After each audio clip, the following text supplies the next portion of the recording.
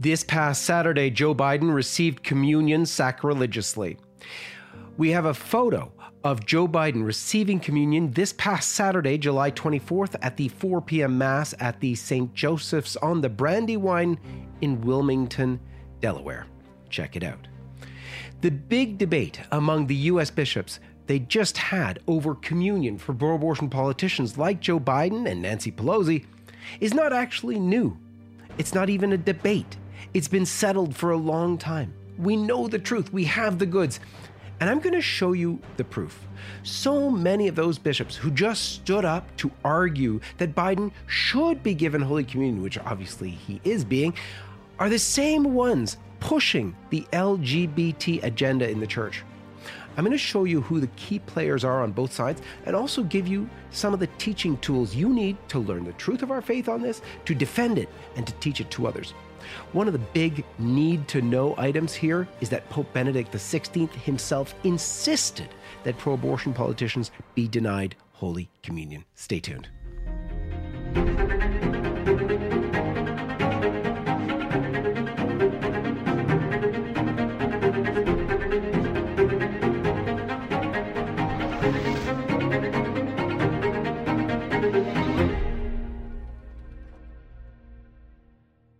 Let's begin, as we always do, with the sign of the cross. In the name of the Father, and of the Son, and of the Holy Ghost. Amen. Well, to start, let's get the basics covered first. Holy Communion, or the Holy Eucharist, is the body, blood, soul, and divinity of Jesus Christ, the second person of the Most Holy Trinity, God. Jesus promised to be with us until the end of time. He promised he would give us his flesh to eat, and he did that. First of all, at the Last Supper, asking his apostles to carry on the sacrifice of the Holy Mass. And that's why, right from the very beginning of the church, Holy Communion was taken so seriously by the apostles and the early Christians. St. Paul, writing in Corinthians, in fact, he already answered our question over 2,000 years ago. And sadly, some feel it still has to be debated today. From the earliest days of the church, receiving Holy Communion unworthily has been forbidden. But get this, it is forbidden out of concern for those who would make such unworthy communions. St. Paul, in the 11th chapter of 1 Corinthians, wrote this, and I quote, "Therefore, whosoever shall eat this bread or drink the chalice of the Lord unworthily shall be guilty of the body and of the blood of the Lord." He continued, this is St. Paul, "But let a man prove himself, and so let him eat of that bread and drink of the chalice. For he that eats and drinks unworthily eats and drinks condemnation to himself, not discerning the body of the Lord." That's 1 Corinthians 11, 27 to 29. So that should have been it, the end of the so-called debate. The problem is, what is supposed to be done is hard. It's not politically correct. It makes you unpopular. It doesn't get you invited to hobnob with the rich and famous. It gets you cast out of popular culture, to be seen as backward or a simpleton. But it's the only way to truly follow Christ in his church. It is, as always, the way of the cross. This spiritual perspective, the love of souls, which seeks to save the wayward Catholic despite the political incorrectness, the loss of human respect perhaps, and societal awkwardness, is the answer to some of the most divisive debates in the hierarchy today. The recognition of the eternal consequences of actions would actually definitively end the vast disagreement among bishops over the reception of Holy Communion for pro-abortion politicians. Oh, but that would mean, believing that Jesus was serious in warning about hell over and over again, as he did in the recorded scriptures. He's the one who said, "Broad is the road that leads to destruction, and many there are that go therein." But that's another story for another time. Throughout most of North America and Europe, It's actually only a small minority of bishops who have ever agreed to follow this teaching of the church, despite the fact that it has been obvious from the beginning and continually reinforced in church teaching until Pope Francis. Let me give you the smoking gun first. Pope Benedict XVI, a most gentle and lenient pope, some would say overly lenient, insisted that pro-abortion politicians be denied Holy Communion. We'll get to that in a moment. But even more consequential, Pope Benedict actually backed the excommunication of pro-abortion politicians as well. For those of you who don't know, excommunication is a penalty beyond denial of Holy Communion, where the excommunicated party can't even go back to communion with a simple confession to a priest, but he must apply to the bishop, or in some cases even the Vatican, for the excommunication to be lifted before he's admitted back to Holy Communion. So the issue came up with Pope Benedict on May 9th, 2007, when on a papal flight to Brazil, he was asked by a reporter, and I quote, "Do you agree with the excommunication of the deputies," that's of the local politicians, "of Mexico City on the use of abortion?" And the Pope replied, and I quote, "Yes, this excommunication is not something arbitrary, but it's part of the code," and speaking of the Code of Canon Law, "it's based," continued the Pope, by the way, this is the Pope's quote, "it's based simply on the principle that the killing of an innocent human child is incompatible with the going in communion with the body of Christ. Thus," and he was speaking of the bishops, "thus they didn't do anything new, anything surprising or arbitrary, in that they simply announced publicly what is contained in the law of the church, and the law of the church is based on the doctrine and the faith of the church, which expresses our appreciation for life, that human individuality, human personality is present from the first moment of life." Those were the words of Pope Benedict agreeing with the bishops in Mexico about the excommunication of pro-abortion politicians in Mexico when asked in 2007. So, Pope Benedict referenced canon law, canon 915 of the Church's Code of Canon Law, that states that those who are, and I quote, "obstinately preserving in manifest grave sin are not to be admitted to Holy Communion," end quote.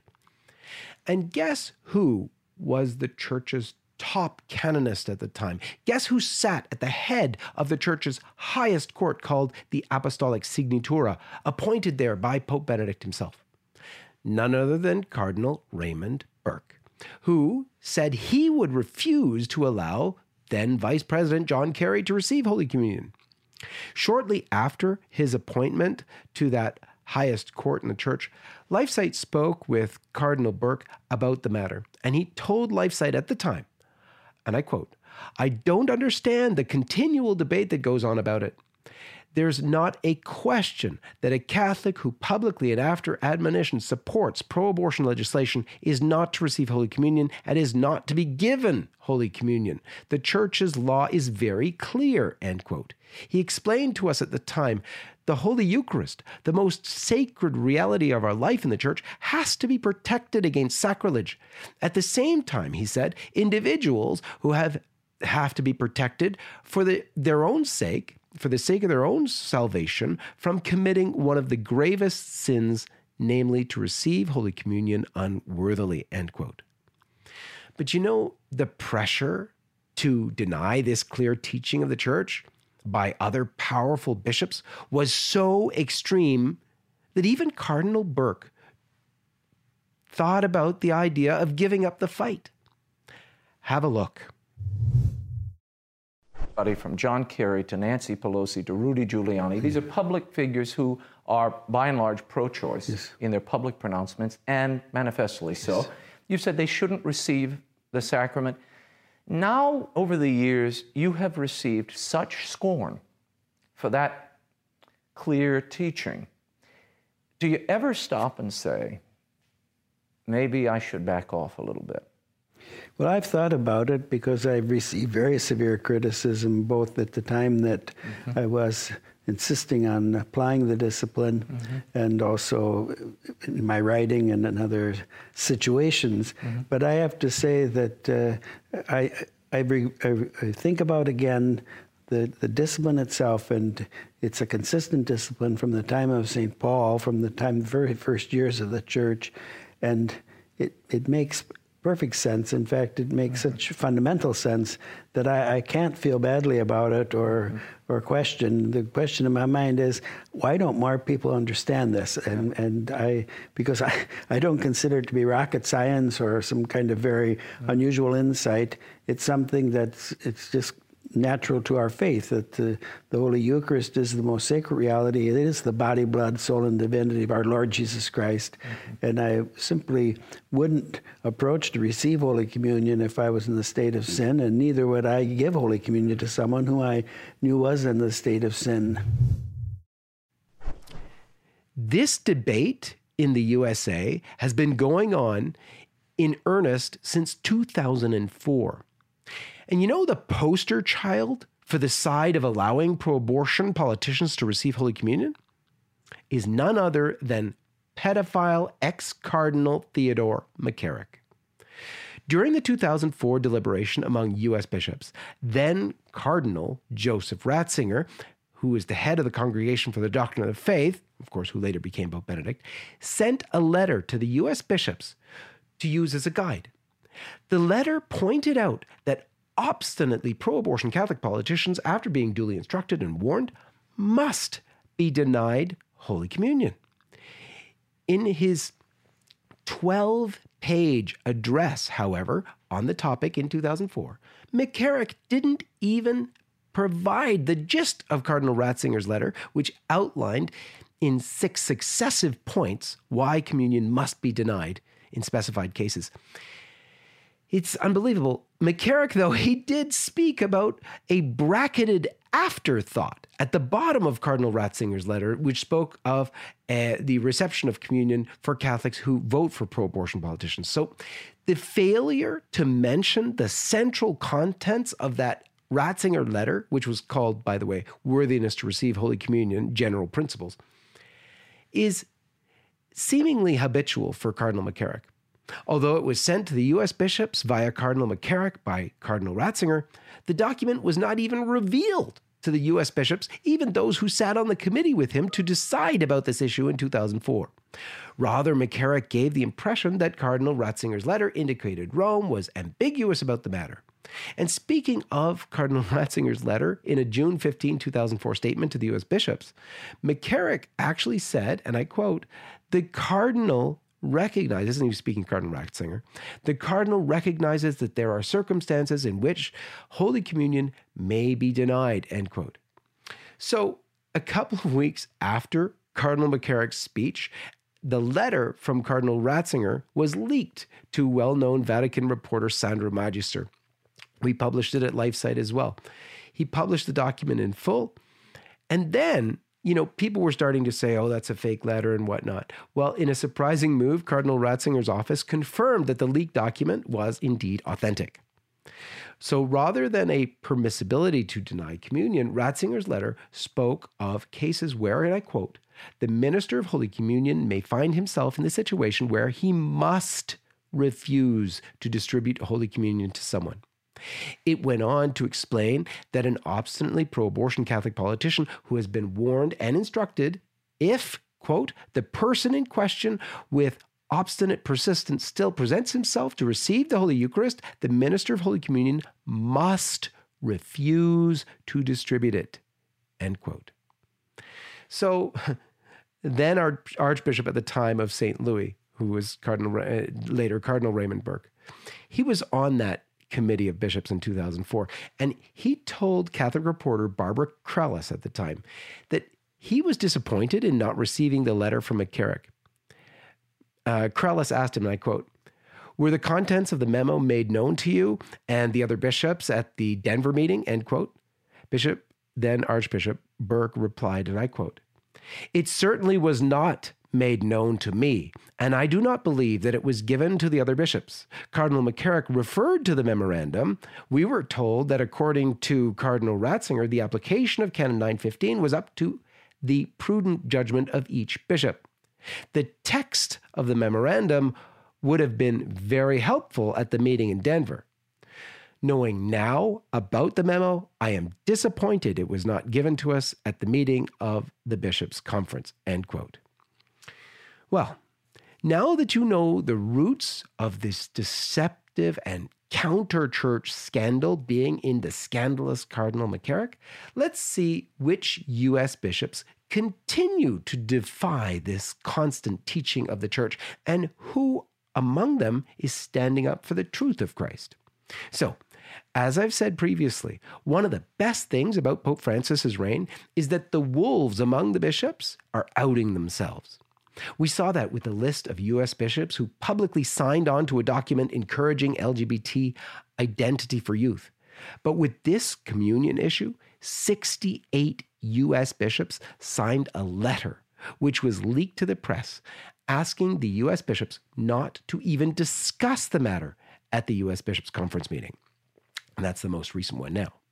For the full list, please go to lifesitenews.com. And on my blog there on this matter, you'll find that link to that full story with the full list of names. And while there may be some on that list who objected for reasons of collegiality or not wanting to rock the boat politically or perhaps other reasons, there are some who are known opponents of the church's constant teaching to deny communion to obstinate public sinners. So, leading the pack are several cardinals. Shouldn't be a surprise, but I'll name them. Chicago's Blaise Cupich, Washington, D.C.'s Wilton Gregory, Newark's Joseph Tobin. Now, most of you are familiar with those names and know those men to be unfaithful to church teaching on a whole host of issues. Well, in addition, there's Boston Cardinal Sean O'Malley on that list. There was New York's Cardinal Timothy Dolan. And beyond those cardinals, these 5 archbishops were signatories to the letter. Archbishop Andrew Belisario, he's of Anchorage, Juneau. Archbishop Paul Etienne of Seattle. Archbishop Gustavo Garcia Siller from San Antonio. And Archbishop Mitchell Rosansky of St. Louis. There's also Archbishop Dennis Schnurr of Cincinnati. As to the bishops on that list of 68 fighting the church's constant teaching were Bishop Joseph Tyson of Yakima, Washington. He was the first bishop to object even to having the document about the matter discussed at the USCCB meeting in June. And he was joined in his dissent by Bishop William Medley of Owensboro, Kentucky. You know, there's too many bishops on the list to mention here, but I wanted to draw your attention to a number of them who also publicly outed themselves as pro-LGBT. Interestingly, almost all of the prelates who signed on to that pro-LGBT letter that I mentioned earlier also signed this letter to scuttle even debating the denial of communion to pro-abortion politicians. And again, it's important to remember these names. Cardinal Joseph Tobin, Archbishop of Newark. Archbishop John Wester, Archbishop of Santa Fe, New Mexico. Bishop Stephen Biegler, Bishop of Cheyenne, Wyoming. Bishop Robert McElroy, Bishop of San Diego. Bishop John P. Dolan, Auxiliary Bishop of San Diego. Bishop Joseph R. Kopaz, Bishop of Jackson, Mississippi. Bishop John Stowe, Bishop of Lexington, Kentucky. Bishop Anthony B. Taylor, Bishop of Little Rock, Arkansas. You know, in the end, the USCCB meeting voted in favor of drafting a document on the issue with a vote of 168 in favor, 55 opposed, with 6 abstentions.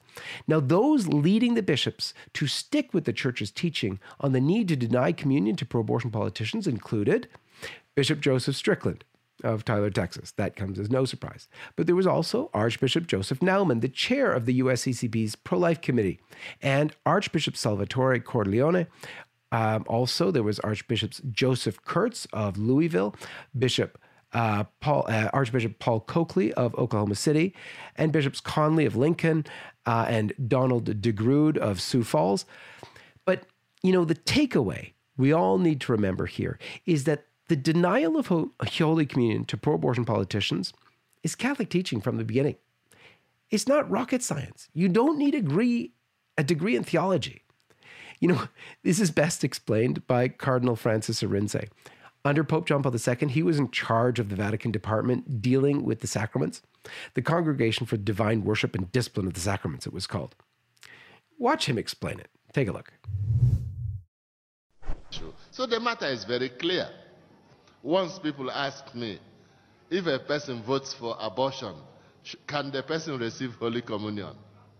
My reply was, do you really need a cardinal from the Vatican to answer that? Get the children for First Communion and say to them, somebody votes for the killing of unborn babies and says, I voted for that, I will vote for that every time. And these babies are killed, not one or two, but in millions. And that person says, I am a practicing Catholic. Should that person receive communion next Sunday? The children for First Communion will answer you that at the drop of a hat. You don't need a cardinal to answer that. And finally, those who refuse to discipline their wayward spiritual children by denying them communion are actually lacking in love. They're lacking in pastoral care. And you know, we've known this since the beginning of the church. Saint Ambrose was the bishop of Milan. He lived in the 300s. He actually refused communion. He even excommunicated Emperor Theodosius at the time. He could have been killed for his act, of course. But it was because the emperor had actually killed 7,000 civilians. So the emperor, after being excommunicated, he actually repented of his sin. And he turned around, he came back to the church because of the courage of St. Ambrose to excommunicate him. And according to St. Augustine, the emperor responded to this chastisement with humility and did penance for his sins. St. Ambrose himself spoke movingly at the emperor's funeral, this is according to St. Augustine, of the emperor's contrition for his sin and fortitude in offering public penance. He did public penance for this. And this is, of course, the purpose, or the essential purpose, of ecclesiastical censures or punishments, if you will, to prevent the sinner from inducing others to sin and also to encourage him to repent. St. Ambrose told the emperor that he did this punishment out of love and care for the soul of the emperor himself, to call him back to the faith. And this is a quote. He said, "This I do chiefly from love and regard to you, and from a wish to preserve your well-being," end quote. That is what this issue is all about. There is no debate. It's about loving wayward Catholics enough to do the hard and socially awkward thing of denying them Holy Communion so that they wake up enough to straighten out their lives. And if they don't do that, at least you stop the rest of Catholics from thinking that being pro-abortion is no big deal for the faith. For LifeSite News, this is John Henry Weston, and may God bless you. Hi, this is John Henry Weston, the co-founder and editor-in-chief of LifeSite News. I'm coming to you today because we want to be sure that we're communicating clearly with you, our loyal followers. Things are really heating up, as I'm sure you can see. Christians, conservative truth tellers are being targeted, are being banned from social media platforms like Facebook, Twitter, YouTube, and Instagram at an alarmingly fast rate. They are attempting to suppress any narrative that does not fit that of the mainstream media. We knew this day would come. We have been warning everyone who would listen and attempting to build up alternative platforms to continue to reach you. We have established ourselves on all sorts of platforms I'm going to explain in a minute, but the most important thing to do is come direct to lifesitenews.com, because there we will always be. But we've also established ourselves on platforms like Parler and MeWe, and our videos can be found on Rumble as well. We would love to see each of you on those platforms too, as they are not censoring or suppressing the truth that we are sharing every single day. More than these alternative social media platforms, we highly encourage you to subscribe to our email newsletter. We have really built up a large list of loyal readers on our email marketing platform, and we have prepared several backup plans for, well, I want to say if, but it's really when, we are removed from our current platform as well. Additionally, I really encourage you, as I said before, to make it a regular habit to go directly to lifesitenews.com. Make it your homepage. While all of these different platforms are an excellent way to curate your news, going directly to our website means that you will never encounter any censorship or sudden loss of LifeSite News reporting. Here's the thing. We will never stop sharing the truth. We founded this organization with the mission to be the life, family, and culture source for men and women who seek to know the truth. We have established a track record of honest reports, and this will never stop, even with censorship happening around the globe. Again, I'm encouraging you to join us on Parler, MeWe, Rumble, and on our email list. You can find all the direct links in the description of this video. May God bless you and keep you, and we are so thankful that you've chosen to follow and support LifeSite News. I'm John Henry Weston, co-founder and editor-in-chief of LifeSite News.